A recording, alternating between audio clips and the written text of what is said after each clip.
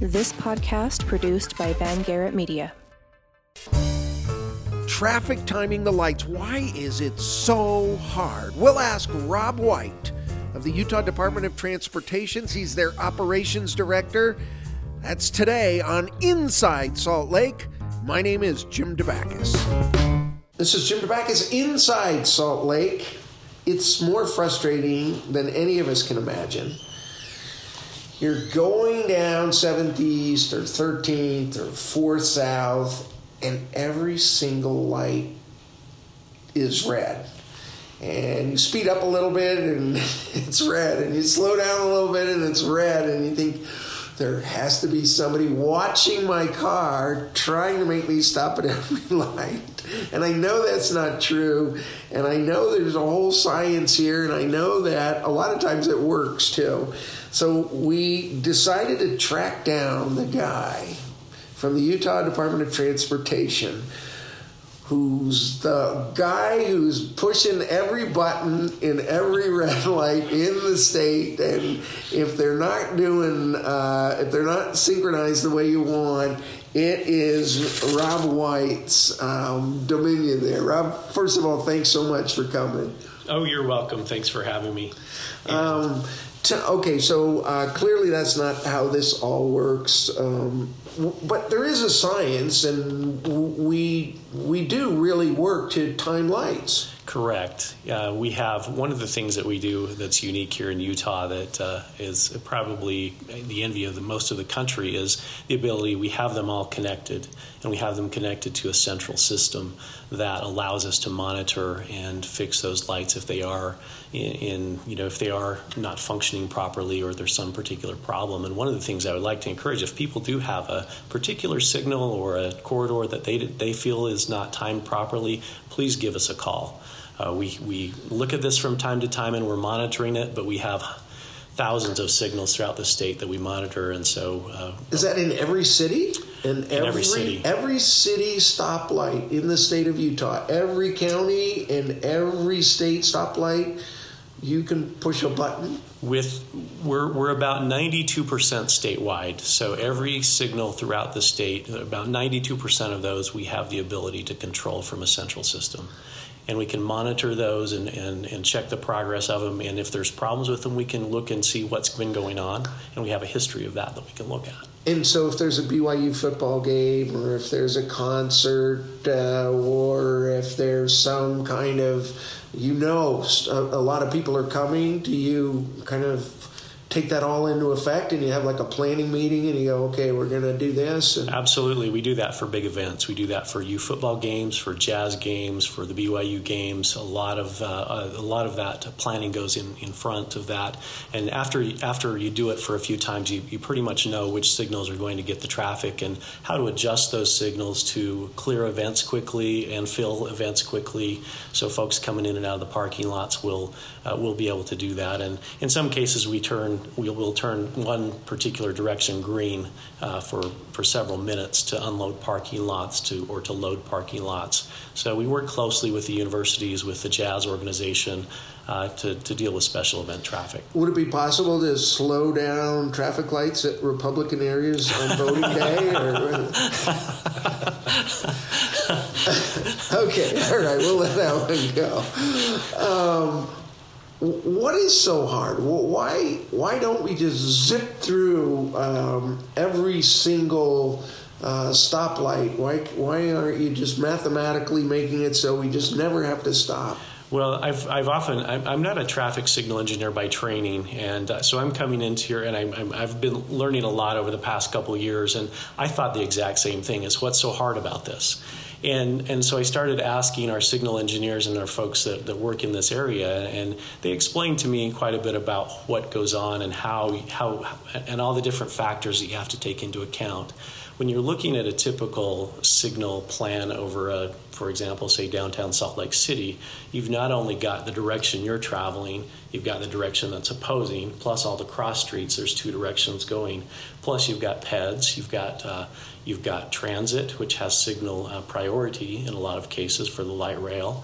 And so it actually comes to be quite a challenge to coordinate all those signals and make sure that you're getting the most green time you possibly can. One of the measures that we use is arrivals on green, which we try to maximize how many times you get to it. You don't even have to stop. You can come right through. And when signals are spaced... I do that with stop signs. That's different, right? When signals are spaced at a certain, say, a quarter mile or longer, it's easier to do that. In downtown Salt Lake, where you've got a signal at almost in a lot of the business district, you've got a signal at every block. That's a much harder role to accomplish. So there could be a dozen different ingredients to throw into the formula that just seems when you're driving there should be one thing, which is all those lights in front of me need to be green. Right. But you're not thinking about all those cross streets and this and a lot of other factors. And you've got to make sure you have enough time for those peds to get across, because safety is obviously a big part of what we're looking at. They'll learn. I mean, you speed them up. It doesn't take them long to pick that up. For sure. Do we have special issues because our streets are so much bigger than the norm? Yes, it is. Most downtown areas, the streets are not near as wide, and this goes back, and I'm sure you've heard the story of what Brigham Young wanted to be able to turn an ox team around in the street without hearing profanity. That's how the legend goes, and I haven't verified that exactly, but I've heard that over and over again, and so it does take a lot longer to clear the pedestrians and get them across the street than in typical downtown areas. So. There is that issue, but if you've been to Boston or Philadelphia or parts of New York where the streets were designed in the 1770s, I mean, it's remarkable those cities even function. Well, there's a couple of things that some of the eastern cities, and I was just in New York a few weeks ago, they have one-way streets. And that makes the coordination of signals much easier to handle, because you don't have quite as many variables that you're talking about of trying to meet, and so you have the ability to coordinate those much easier. And so even though I wouldn't compare our traffic to New York City or Boston traffic, they've got a system that's a little bit different than ours, and with the ability to have the major thoroughfares maybe a single direction, have one way downtown. So. London has, for several years now, that in their central business district, they have an automatic pay system. So if you, like I did, just wander in there in a rental car by mistake, suddenly it's quite a sizable fee you have to pay just to drive in there. And I suppose it's had a dramatic effect on the amount of traffic in that central district. New York, I think I saw, is going to try this. Yes, New York's looking at it. London's been doing it, like you say, for several years. And the idea is to use market forces to reduce congestion in the downtown areas. It's something we're aware of. We use that same principle on our express lane on the freeway. We try to keep people going in and out depending on how high we raise that price. And that's the same general idea, is will people stay in there if you raise the price? Typically, no. They'll maybe hop out, and that will clear that lane and allow carpoolers and those that are paying a little bit faster commute. We haven't really discussed implementing that anywhere here in Utah as far as similar to London or New York, but I think it has some promise to help congestion, especially in business districts like downtown Salt Lake City. The Kim Gardner Institute is out with a study that looking at the population along the Wasatch Front says that in the lifetime of our children, and certainly our grandchildren, the population is going to increase by 80%. 80%. It just means we're going to double the number of cars, we're going to double the number of buildings, we're going to double the number of everything. What are we going to do?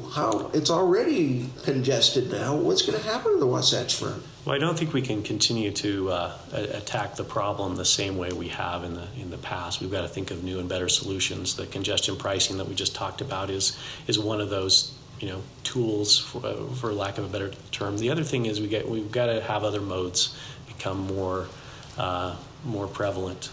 We can't continue to have one person in one car. That mentality. We've got to look at transit. We've got to look at different ways of operating our system. We've got to look at bicycling cycling, ped walking to work, those things. And so we've got to look at different ways. We can't just double the number of cars. We can't just double the number of lanes on I-15 and expect that that's going to solve the problem. We've got to look at innovative ways and different ways to solve that problem than we're currently looking at now. Are we finished on I-15? Can we fit more lanes on there? That's a good question, and I think it becomes less and less effective with the more lanes you add on to a facility that's that large. It becomes a diminishing returns, and in the Salt Lake Valley, we've got to look at different ways to handle traffic. We're looking at a couple things like what they do in Melbourne, Australia, which is called a managed motorways, where they try to keep the main line going all the times and have people wait at the ramps, because you'll notice most of the slowdown on I-15 is when you're coming in at the ramps. And if you can meter that back and manage that main line at a certain speed, then they've been very successful in Melbourne. That's one of the things we have that a little bit, don't we? I mean, sometimes when you're going yes. on a ramp and you wait for the red light, why do we have any traffic delays on the main freeway if we can control the people that are going on? We do. The freeway ramps are not constructed to hold as many vehicles as would be needed to do what you're talking about and keep that main line flowing. They'd be backing into cities. And that's one of the things we're looking at. It's something we're studying. It's not currently something we've got in the works per se, but it's something we're looking at. It's been very successful down there. And so that's one of the solutions that we're looking at to attack the problem of 80% population growth in the state of Utah. When Utah Department of Transportation, which I've found in 6 years of being on Capitol Hill to be as good an operation, and Carlos Bergera, who's the director, this is just professional people with a max. It was always just a pleasure to work with you guys. Not so with some other departments. Do you want to know which ones? No, that's okay. Okay, all right. What do you see as your role? Is it to get cars here or there, or do you see you're just as much about mass transit and about other things, or do you have a bias institutionally? Are you supposed to be the kind of Department of Motor Vehicles moving around? I mean, I actually don't know the answer to that. I think the answer to that is we're about moving people. It's about moving people. And it's something that I think since Carlos has been here, but even before that, we started to recognize that we can't build our way out of congestion. We need to work on getting people from point A to point B, and that may involve cars, but it also needs to include transit. It needs to include other aspects that we maybe haven't focused on before. But I think, some of the things that have been done in the last couple of legislative sessions have kind of pointed us to that we need to coordinate much more with our partners over at UTA to make sure that we're helping them be successful also. Rob Wight is UDOT's operations director. He's the guy that runs the lights, and I'm going to give you his home phone number so and you're stuck. Rob, thank you so much. This has really been fascinating. You're welcome. This podcast produced by Van Garrett Media.